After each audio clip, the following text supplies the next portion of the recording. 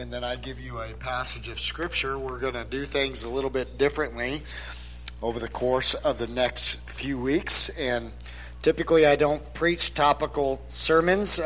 Typically we pick a book of the Bible and we work through that book of the Bible. But over the next few weeks, we will be focusing in on a topic, and I'm entitling it The State of the Church. And so that's what we're going to be looking at over the course of the next few weeks. The book of Proverbs, chapter 29, verse 18, some of you may have memorized. It says, where there is no vision, the people will perish. And a lot of times we take and misuse that verse and misapply it in various different ways and that sort of thing. But really what that passage of Scripture is talking about is where there is no vision, where there is no directive from the spokesperson of God. In particular, that passage of Scripture, many believe is talking about prophecy. So where there is no prophecy, then the people will perish, or they will cast off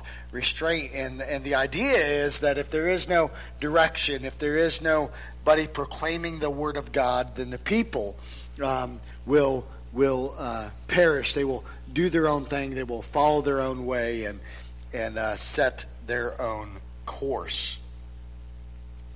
It may be hard to believe, but I have now been the pastor here at First Baptist Church in Washington for over 5.5 years. For some people that may seem like a long time, while for others that may seem like a short amount of time. The truth is, pastors generally do not stay long at churches.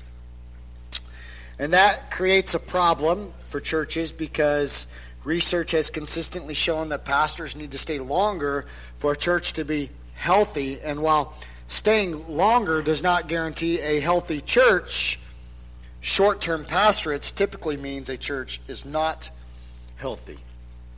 In 2004, the average median tenure of a pastor was 4 years. In 2008, it remained the same. However, from 2012 to 2016, it jumped to 6 years. Let me be honest, church, I don't want to just be average. My goal is not to be the average pastor of First Baptist Church, Washington. Why do I bring all this up? Well, to be honest, I'm curious this morning about how much thought you've given to the mission of First Baptist Church. You see, not long after I came here, after I became the pastor, I asked people if the church had a mission statement and if anyone knew what that mission statement was. Who could tell me what the mission statement of First Baptist Church was? What is it that we want to accomplish? I didn't get a lot of answers. And so I set out to develop a mission statement, something that we could use to define who we were or who we are, or at least who we hope to be. I'm curious as to whether you know our mission statement or not.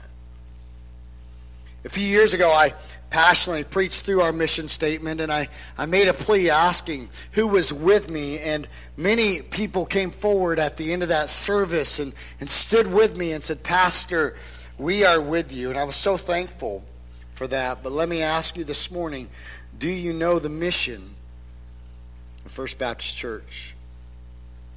See, when I first became the pastor here, I stood up on a Sunday night in this very spot, and I let anyone who wanted to ask me a question to ask me anything. It didn't matter whether it was doctrine or theological, ministry related, whatever it might be. I said, you can ask me any questions that you want. I had questions asked about the music, questions asked about evangelism. And I still remember two specific statements I made that night before I ever became the pastor of the church. First, I made this statement. I refuse to pack up my family and move from a loving church 4 hours away to a church that refuses to love us. And if that was the intention, then I didn't want to come. That's one statement I made.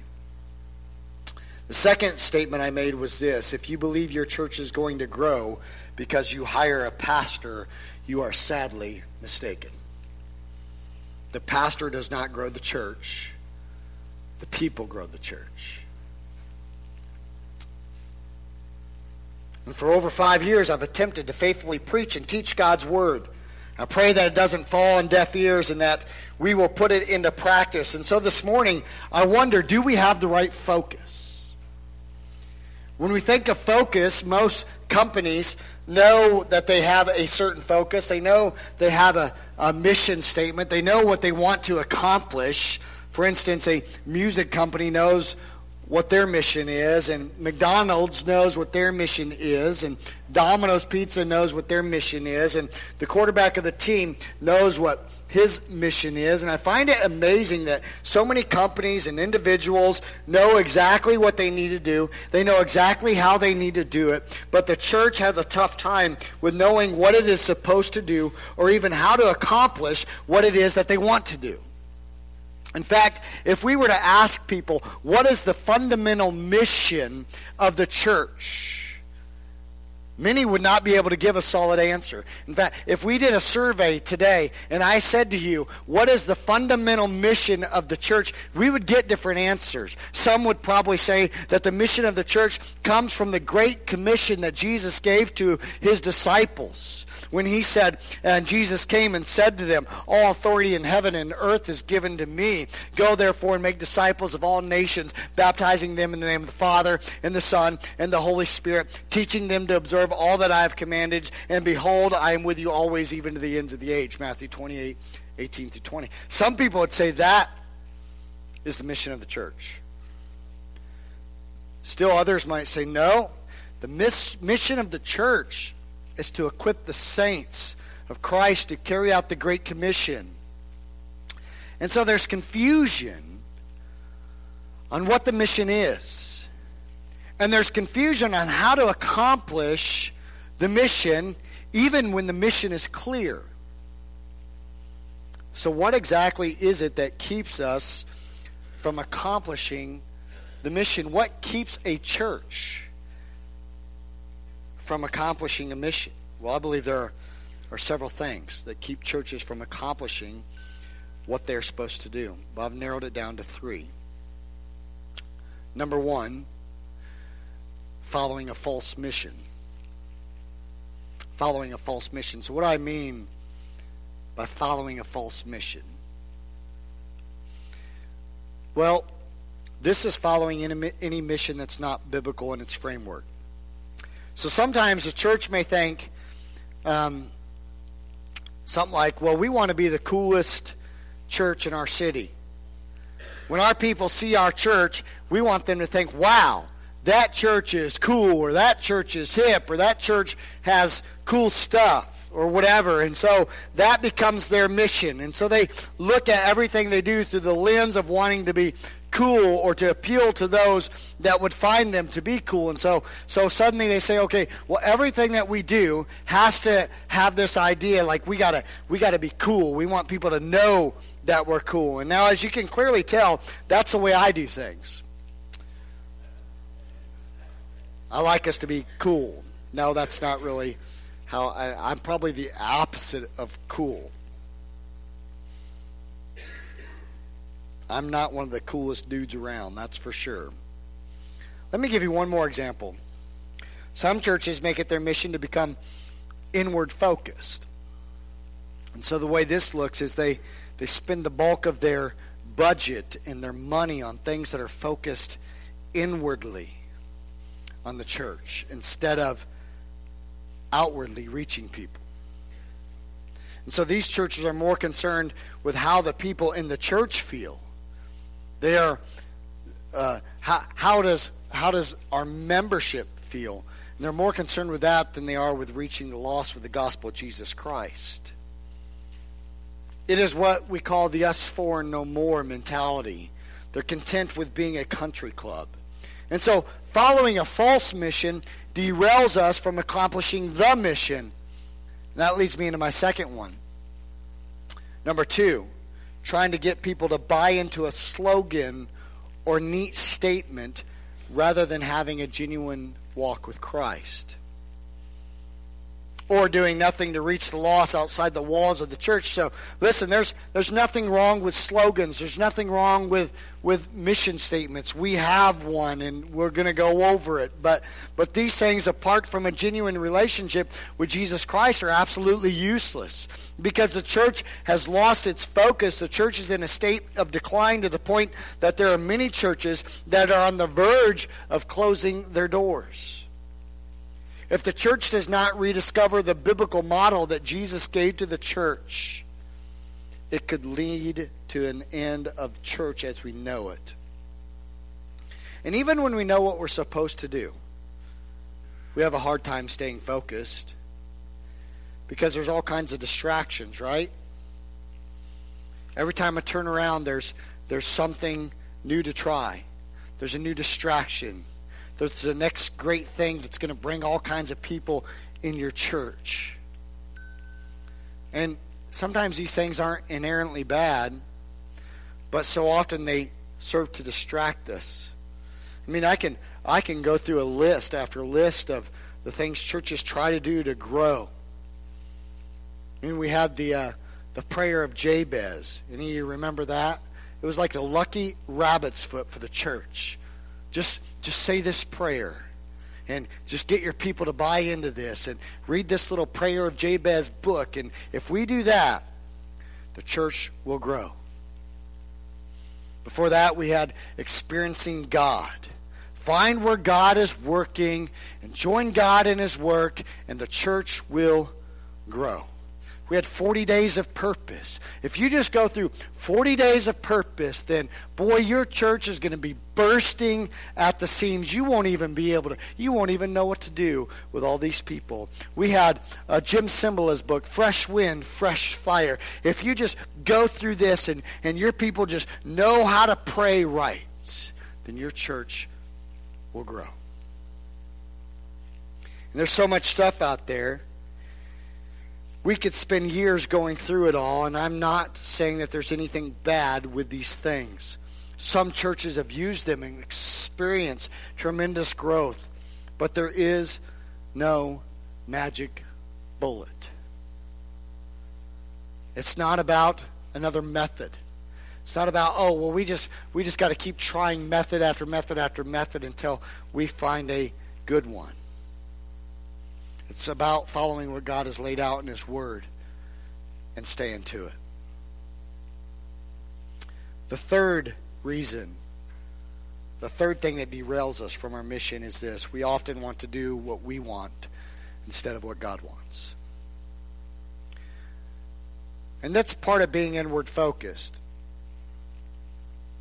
So often in church life, we want things the way we want them. We struggle so often to see things through a different set of eyes. For example, we struggle with coming to church and trying to view things as if we're a first-time visitor. Have you ever just tried to do that? Like, I'm going to go to church.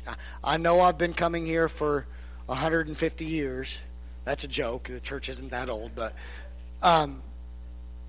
you've been coming here so long. Have you ever just tried to come and pretend like you've never been here before? Ever? Like, put it in your GPS. Just pretend like you just moved here and, okay, I'm going to go to First Baptist Church for the first time. And you put it in your GPS and you let your GPS guide you here. And then as you come, ask yourself, well, what do I think? What do I think of the parking? What do I think of the building? What do I think of how I get into the church? What do I think of the people? What do I think of how they treat me? Just pretend like you've never been here before. We struggle with that because we know where everything is. We know where everything's located. But someone that's never been here before may not know where to park. I mean, it's kind of weird. Really, you got here's our church, but then you got to park out back. It makes no sense, but it's kind of weird. They may not know where the bathroom is. Believe it or not, there's been people that have been coming to our church for a few weeks before they even knew where the children's area was at. And they had children. There's people that don't even know we're a church. You see, we get trapped into our own way of thinking, and we struggle to think outside of it. And we think, well, we have done this for so long this way that we don't need to change it. Or the church has looked this way for a long time. Why would we want to change it now? Or I'm comfortable doing it this way. I don't want to do something different. And we get so focused on what we want instead of asking ourselves, what does God want? And so when I became the pastor, what I wanted to do was to come up with this 3-level mission statement that I believe results in a huge impact. My thoughts were focused on the mission statement. Make sure that we know the mission statement. Try to implement the mission statement into what we do as a church. And I wanted to keep the statement in front of us as much as possible. That's why it's printed in our bulletin. It's why I try to do a refresher series on our mission statement ever so often so we know what it is that we're trying to accomplish. So we don't lose sight. It's stated like this: First Baptist Church exists to glorify Jesus Christ by calling people to know him, to grow in him, and to show him to others. And over the next few weeks, we're going to look at this statement. But then after that, my desire is that we will spend some time asking ourselves, what is it that we need to do in order to revitalize our church and move forward beyond where we are currently at? Because there are only 2 kinds of churches, people. Just 2. Living churches and churches that are dead or dying. And that's it. And we need to force ourselves to ask that question, which are we? Which are we? Are we living? Or are we dead and dying? So, here's how the mission statement relates to us and how we need to live for Jesus. First of all, we need to realize that we must have the right focus. And so that's what we want to look at this morning. Focus. Number 1, we want to focus on knowing him. Our mission in this life and in this church begins with knowing Jesus Christ. Listen to what Paul wrote in Philippians chapter 3, verse 10. That I may know him, speaking of Jesus, that I may know him and the power of his resurrection, and may share his sufferings, becoming like him in death. The word for know is a word for intimacy. It's the same root word used in Genesis where Adam knew Eve. Paul's great pursuit in life was to know Christ. Not just some superficial knowledge of Christ either, but to be fully acquainted with Christ. In Christ, we may experience freedom and deliverance from the power of sin. We can have confidence in Christ's work on the cross. We will receive an inheritance in God's kingdom because of Christ. Paul's deepest desire was to come to know Christ in this life-shaping way. And there are 2 theological ideas that Paul is speaking of when he says that he wants to know Christ. They are this: the power of Christ's resurrection and the fellowship of sharing in his sufferings. And so, when Paul's speaking of the power of his resurrection and suffering, what he is saying is that Christ subjected his flesh to God's will and died for the sins of man, and Paul wants to know Christ in that way. Paul wants to know Christ so intimately that he subjects himself totally to God and that his flesh dies, meaning that his desire is no longer his desire. He wants to know Christ so intimately that Paul's desires are replaced with the Lord's desires. Do you want to know Christ like that? That the desires of Christ are replaced with your desires? Listen, Christian, to know the Lord this way means that we deny ourselves, right? We take up our cross daily, Luke 9:23. It means that we crucify our old self with Christ, Romans 6:6. It means we count ourselves dead to sin but alive to Christ, Romans 6:11. It means that we die to ourselves every single day, 1 Corinthians 15:31. It means that we are crucified with Christ, Galatians 2:20. Please understand that our focus on knowing him is not just about some sort of head knowledge of, oh yeah, I know Jesus. But it's to be a life-changing, life-altering knowledge of who Jesus Christ is. Now, there's a difference between knowing someone and knowing about someone. Think of all the people we know about, but we don't really know them. We know about a lot of people. Right? I mean, we know about people. I like to watch sports, and I know about the Dallas Cowboys because that's my team. I don't know them. I'm not like buddies with them. I can't call up the quarterback, Dak Prescott, and say, "Hey, Dak, what's up, buddy? Let me tell you what to do in this game." That's it. I don't know him. I know about him. He'd be mad at me anyway because I always say he can't throw the long ball. So he would be upset with me. But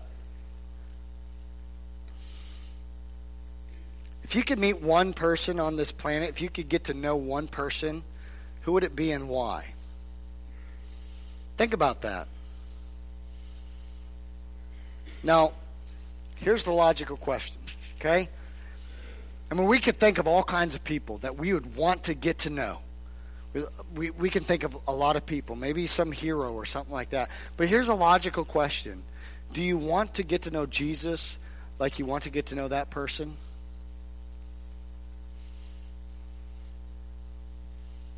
I mean, knowing Jesus is a big deal because it determines if he knows us or not. So what do you mean? Matthew chapter 10, verses 32 and 33. So everyone who acknowledges me before men, I also will acknowledge before my Father who is in heaven.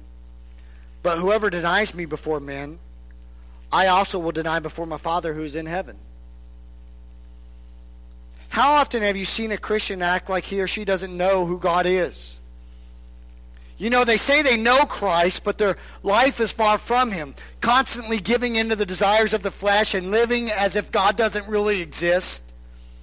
How do we acknowledge Jesus before men? How are you acknowledging Jesus before men? Do you really know him? You see, we say we know him, but do you really know him? Some would say that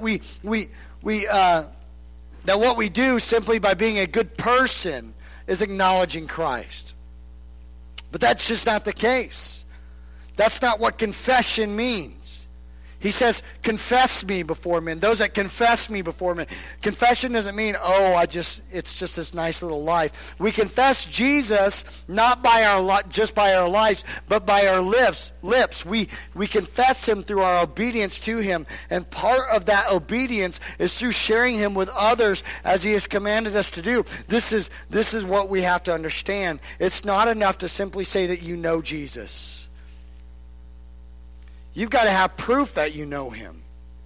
There are a lot of people that say they know Jesus, but their life simply says otherwise. 1 John chapter 2, verses 3 through 6. We know that we've come to know him if, right? So somebody says, I know Jesus, and 1 John says, well, you know that you've come to know him if we obey his commands. The man who says, I know him, so now John turns the tide, says, the man who says, I know him, but does not do what he commands, is a liar. Is a liar about what? He's a liar about saying he knows Jesus. He says he knows him, but he doesn't do his commands. Therefore, he's a liar. He doesn't really know him. And the truth is not in him. But if anyone obeys his word, God's love is truly made complete in him. This is how we know we are in him. Whoever claims to live in him must walk as Jesus walked. So John says, if you know him, you obey his commands. You have this desire to live as Jesus lived. Now, I don't know about you, but that seems like pretty strong language. But the point's clear. You prove you know Jesus by living as Jesus lived. And so I want to ask you an honest question this morning. Is there evidence in your life right now that would make those close to you think that you don't know Jesus? What I'm asking you is this: if you were on trial for being a Christian, this is the way I've heard it put, if you are on trial for being a Christian, would there be enough evidence to convict you? Have you placed your trust in Jesus Christ? You know, in Philippians 3:9, the apostle starts off with this, and be found in him. The time is coming where you will have to be found somewhere. When God comes to find you, where will you be found? Will you be found surrounded by your own goodness, or in the completed righteousness of Jesus Christ, which he paid for on the cross with his tears and his blood, and can be yours today if you put your trust in him? Will you be found in the righteousness of Christ, or doing your own thing? I pray that when we are found with the righteousness of Christ on our soul. Part of our mission is very simply this: we want to call people to know him, and not just this superficial knowledge of, oh yeah, I know who Jesus is, but we want to call people as a church to a life-changing, life-altering knowledge of who Jesus Christ is. And if we're not doing that, if we have no desire to do that, then quite honestly, I don't want to be here. That has to be our focus. We focus on calling people to know him. Secondly, we focus on growing in him. Focus on growing in him. The Gospel of Matthew chapter 4, verse 19, we read, and he said to them, follow me, and I will make you fishers of men.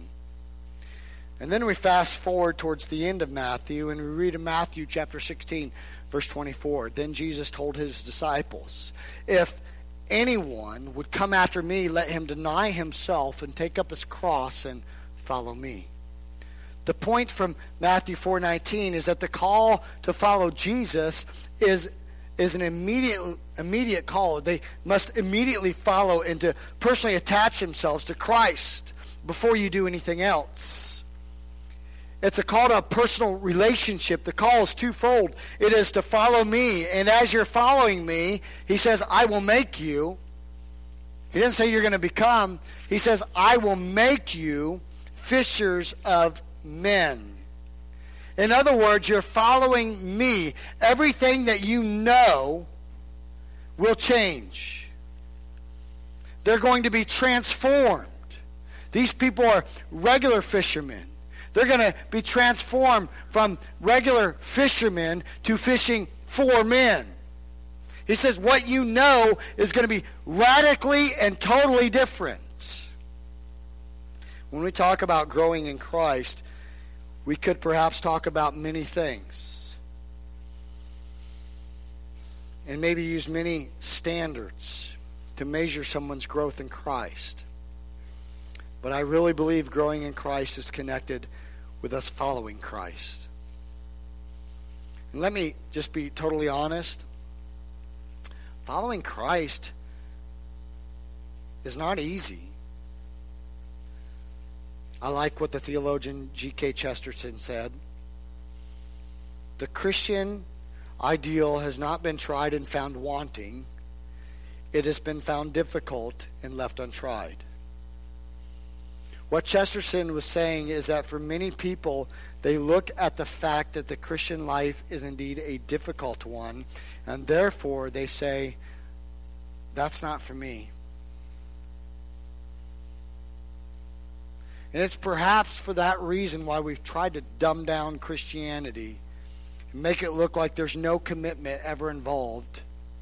no commitment required to be a follower of Christ. However, that's simply not true. Jesus made it clear at what it takes to be a follower of Christ. He says if someone wants to be my disciple, there's some requirements. He told his disciples, and he tells us, that to follow him involves at least two aspects. One, self-denial, and two, a cross. John Wesley said this about self-denial and cross-bearing: the denying ourselves and taking up our cross in the full extent of the expression is not a thing of small concern. It's not expedient only as are some of the circumstantials of religion, but it is absolutely indispensably necessary, either to our becoming or continuing to be his disciples. It is absolutely necessary in the very nature of the thing to our coming after him and following him, insomuch that as far as we do not practice it, we are not his disciples. John Wesley says, you don't take up your cross, you're not really his disciple. If we do not continually deny ourselves, then we don't learn of him, but we learn of other masters. If we don't take up our cross daily, we don't come after him, but we come after the world, or the prince of the world, or our own fleshly mind. If we're not walking in the way of the cross, then we're not following Jesus. We're not treading in his steps, but we're going back from them, or at least wide of him. You see, the natural tendency of man is not self-denial. It's just not. You know what our natural tendency is? To affirm ourselves. To concentrate on what serves us best. To think about how we can make the most money. Or think about how what will be the best benefit to our desires. And there's all kinds of distractions out there, right? All kinds of other things that we can follow besides Jesus Christ. We can follow sports and money and fame and family and girlfriends, boyfriends, spouses, music, Twitter accounts, Facebook accounts, cell phones, TV shows. Follow all those things. And here's the heart of the problem. So many of us, so many people that call themselves Christian are following everything but Jesus. Yet we run around saying how Christian we are. I want you to think about this statement this morning. If you can't give it up, you don't own it. It owns you. We act like we could give things up at any time. But the truth is, we can't. And the truth is, we're devoted to so many other things that are not Jesus Christ. And Jesus says, I'm looking for the utmost in self-denial. And we say things like, oh, we all have our cross to bear, and that sort of thing, and it sounds nice. We try to minimize this statement, but Jesus was not talking about some sort of minor discomfort in your life. Everyone knew that bearing the cross was a prelude to death. Jesus is telling us we must die to selfishness and die to self-seeking and be alive to selflessness. Jesus did not say this was going to be an easy road. He did not say it would be a cakewalk and everyone is going to love you and you're going to have so many friends. In fact, Jesus said the world hated me and they're going to hate you too.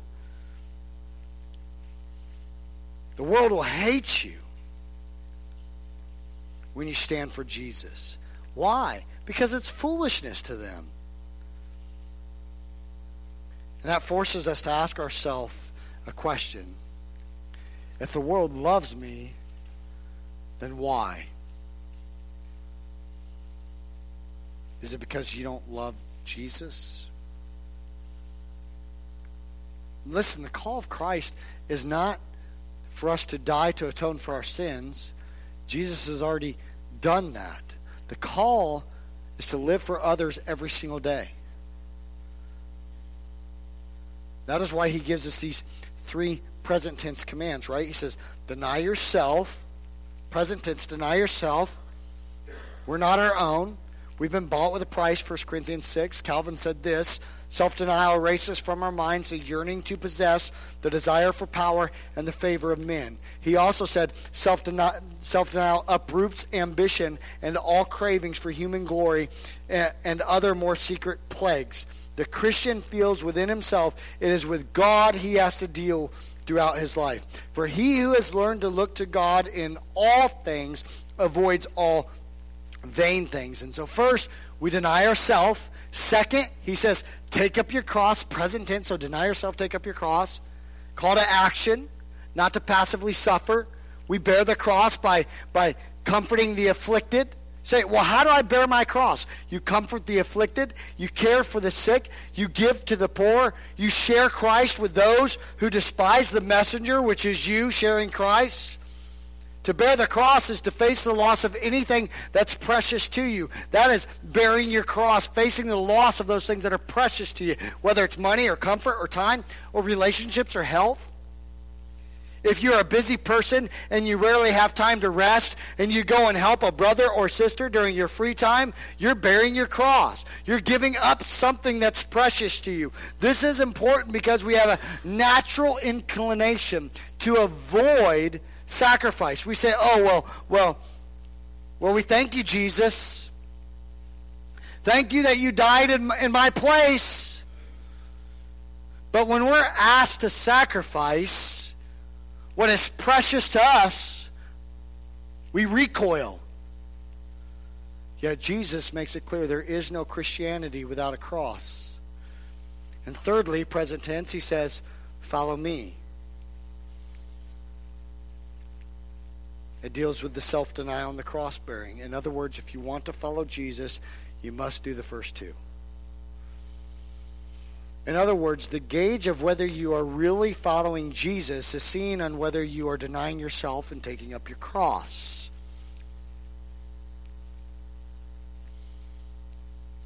What have you given up in order to follow Jesus? See, our church has to focus on calling people to know Jesus. Not this superficial knowledge, but a life-changing, life-altering knowledge of Jesus. We have to focus on growing in Jesus. That means that you're going to give stuff up. You're going to follow after Jesus. That means that Jesus becomes everything to you. That means that we believe to be a member of this church, to be a part of this church, that is what defines your life, that you are growing, that you are willing and sacrificially giving up everything or willing to give up everything in order to follow Jesus, in order to make Jesus famous in our world.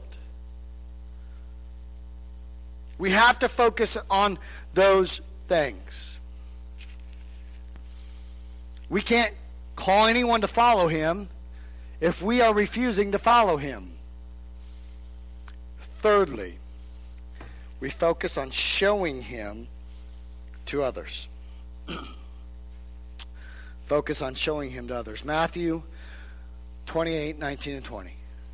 Therefore, go and make disciples of all nations, baptizing them in the name of the Father and of the Son and of the Holy Spirit, and teaching them to obey everything that I've commanded you.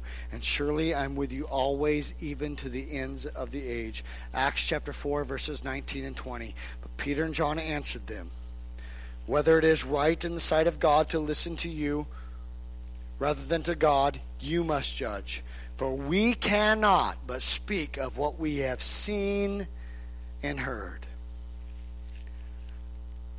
I've found it's tempting, especially in America, to become an undercover Christian. We come to this knowledge of Jesus Christ, right? And we get all excited about it. Maybe early on in our faith walk, we're so excited. We cannot believe what Jesus has done for us. We can't believe that he would seek out a filthy wretch like me, and that he would save me, and that he would pay the price for my sin on the cross. And we are excited about our faith in Jesus Christ, and we are ready to go. And perhaps we call up our family and we call up our friends, and we're telling everybody we know because we are so excited about our faith. But do you know what happens, right? The rejection starts to come. Well, you're silly. Why are you doing that? You ever bought something and had buyer's regret, right? You spend your money and then you go, why'd I do that? I knew I shouldn't have been watching that TV ad. I knew it was too good to be true, right? I mean, I've done that. It looks so awesome and you buy it and then you get it and you're like, what a piece of junk. And that's sometimes the way it happens. We get so excited about our salvation and we are ready to go. We're ready to charge hell with a water pistol, man. We want everybody to know. And we stop.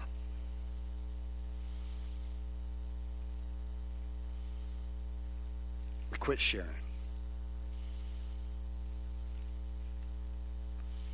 We think, well, at least I'm saved. Guess I'll just cruise on into eternity.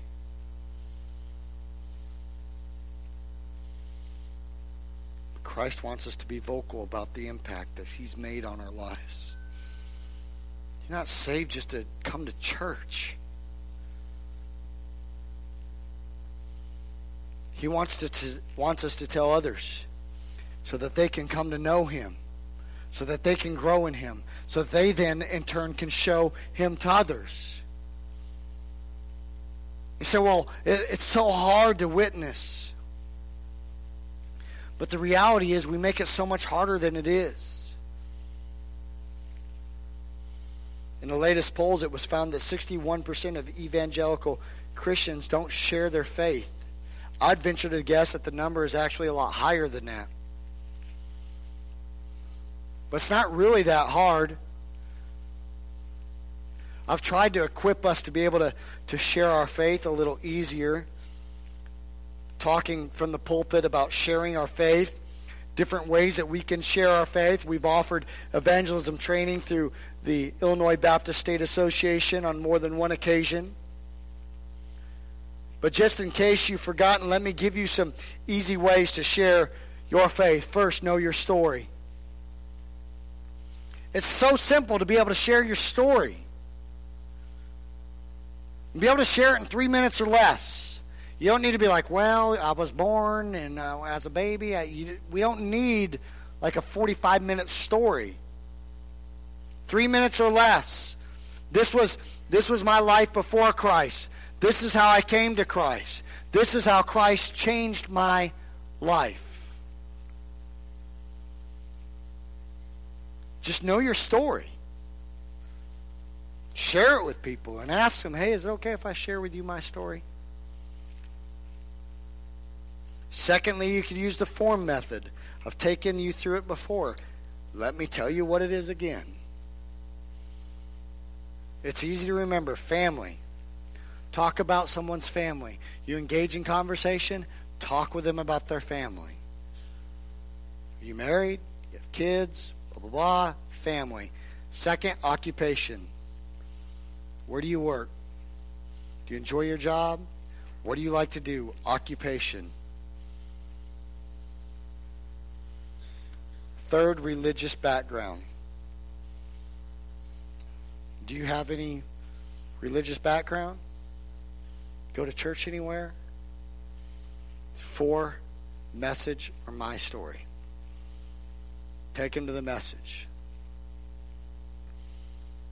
We have tracts down in my office. You can come and say, Pastor, can I see some of those tracts and give you tracts? There's little booklets that we have downstairs called Life on Mission. There's an app literally called the Life on Mission app. You can download it onto your Android phone or your smartphone, so you never have any reason not to know how to share the gospel. It literally walks you through how to share the gospel with someone right on your smartphone, where you start with the fact that God created the world perfect, and then you lead into the world is broken because of sin in the world, and then you lead into the fact that Jesus paid the price, so you give them the gospel message, and it tells you, walks you through exactly what to say. You can just show it to people and say, what do you think about this?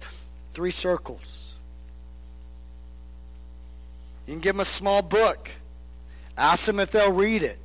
Let you know what they think. And get back with them.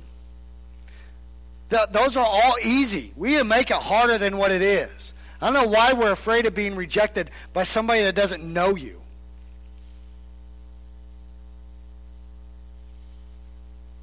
I'm going to ask you all a question this morning. I want you to answer it in your head. When was the last time you actually shared your faith with someone?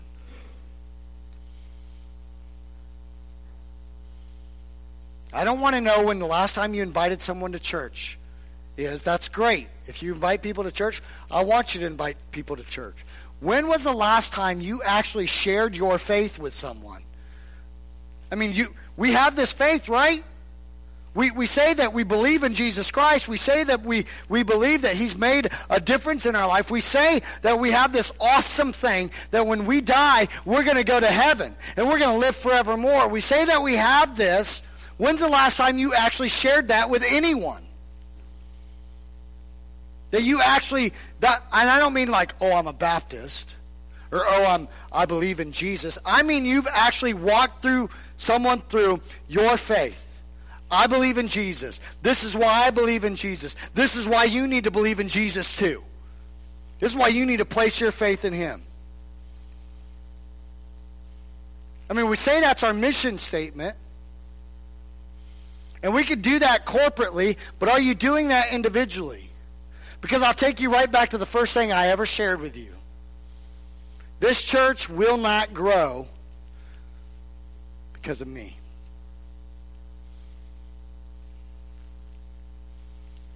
It has to be because of you. So when's the last time you actually shared your faith with someone? Number 4. We focus on glorifying him.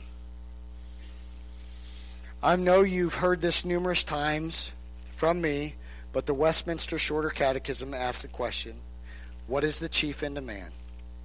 The answer, man's chief end is to glorify God and enjoy him forever.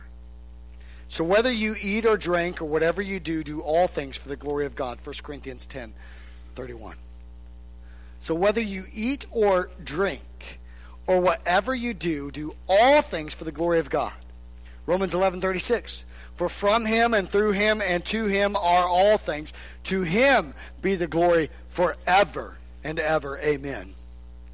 As believers, everything we do is to be done for the glory of God. Our concern is not with what makes us happy. Our concern is not with what our rights are. Our concern is with the glory of God. Whatever will glorify God is to be what we want most in our life.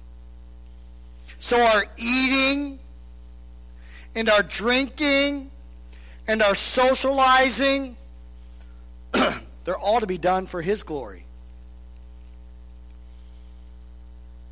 That we glorify God in them. Not only that, but God is the source and the means and the end of all things. And therefore, God is to be glorified forever. All things exist by God's sovereign power and through his power, and he is to be glorified forever because of it. And so the result of the mission to know, grow, and show Jesus is that God is glorified. In other words, the Lord is lifted up to the place that he deserves. He deserves to be known. He deserves for us to grow in him. He deserves to be shown to others. This is all done for him and for his glory so that he will be glorified in us and in his church. Now here's the ultimate question. How will this impact our church? One, priority. Knowing the mission should lead to priority of the mission.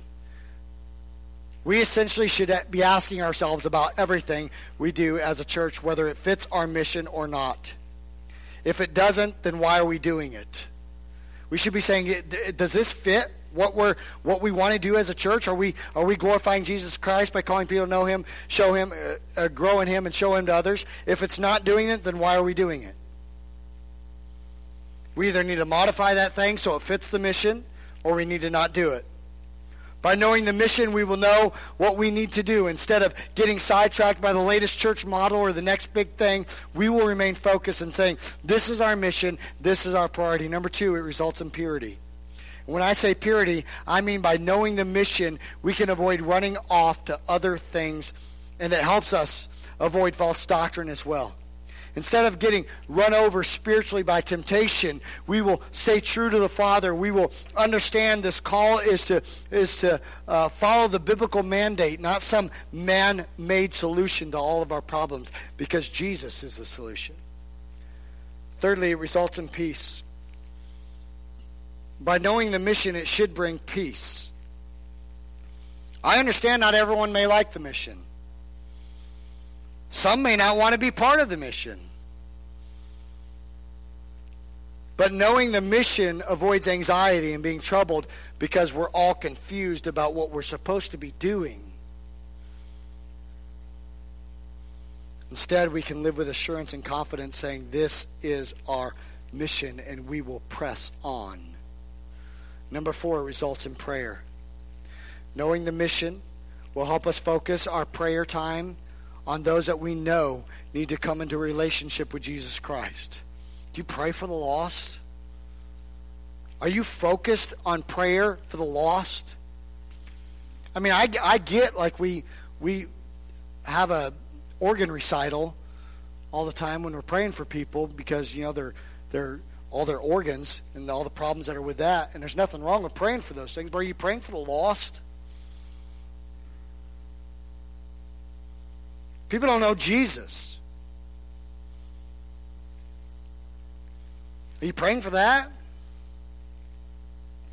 We spend a great deal of time praying for people that already know Jesus and trying to pray them out of heaven, it seems. But are you praying for those that don't even know Jesus?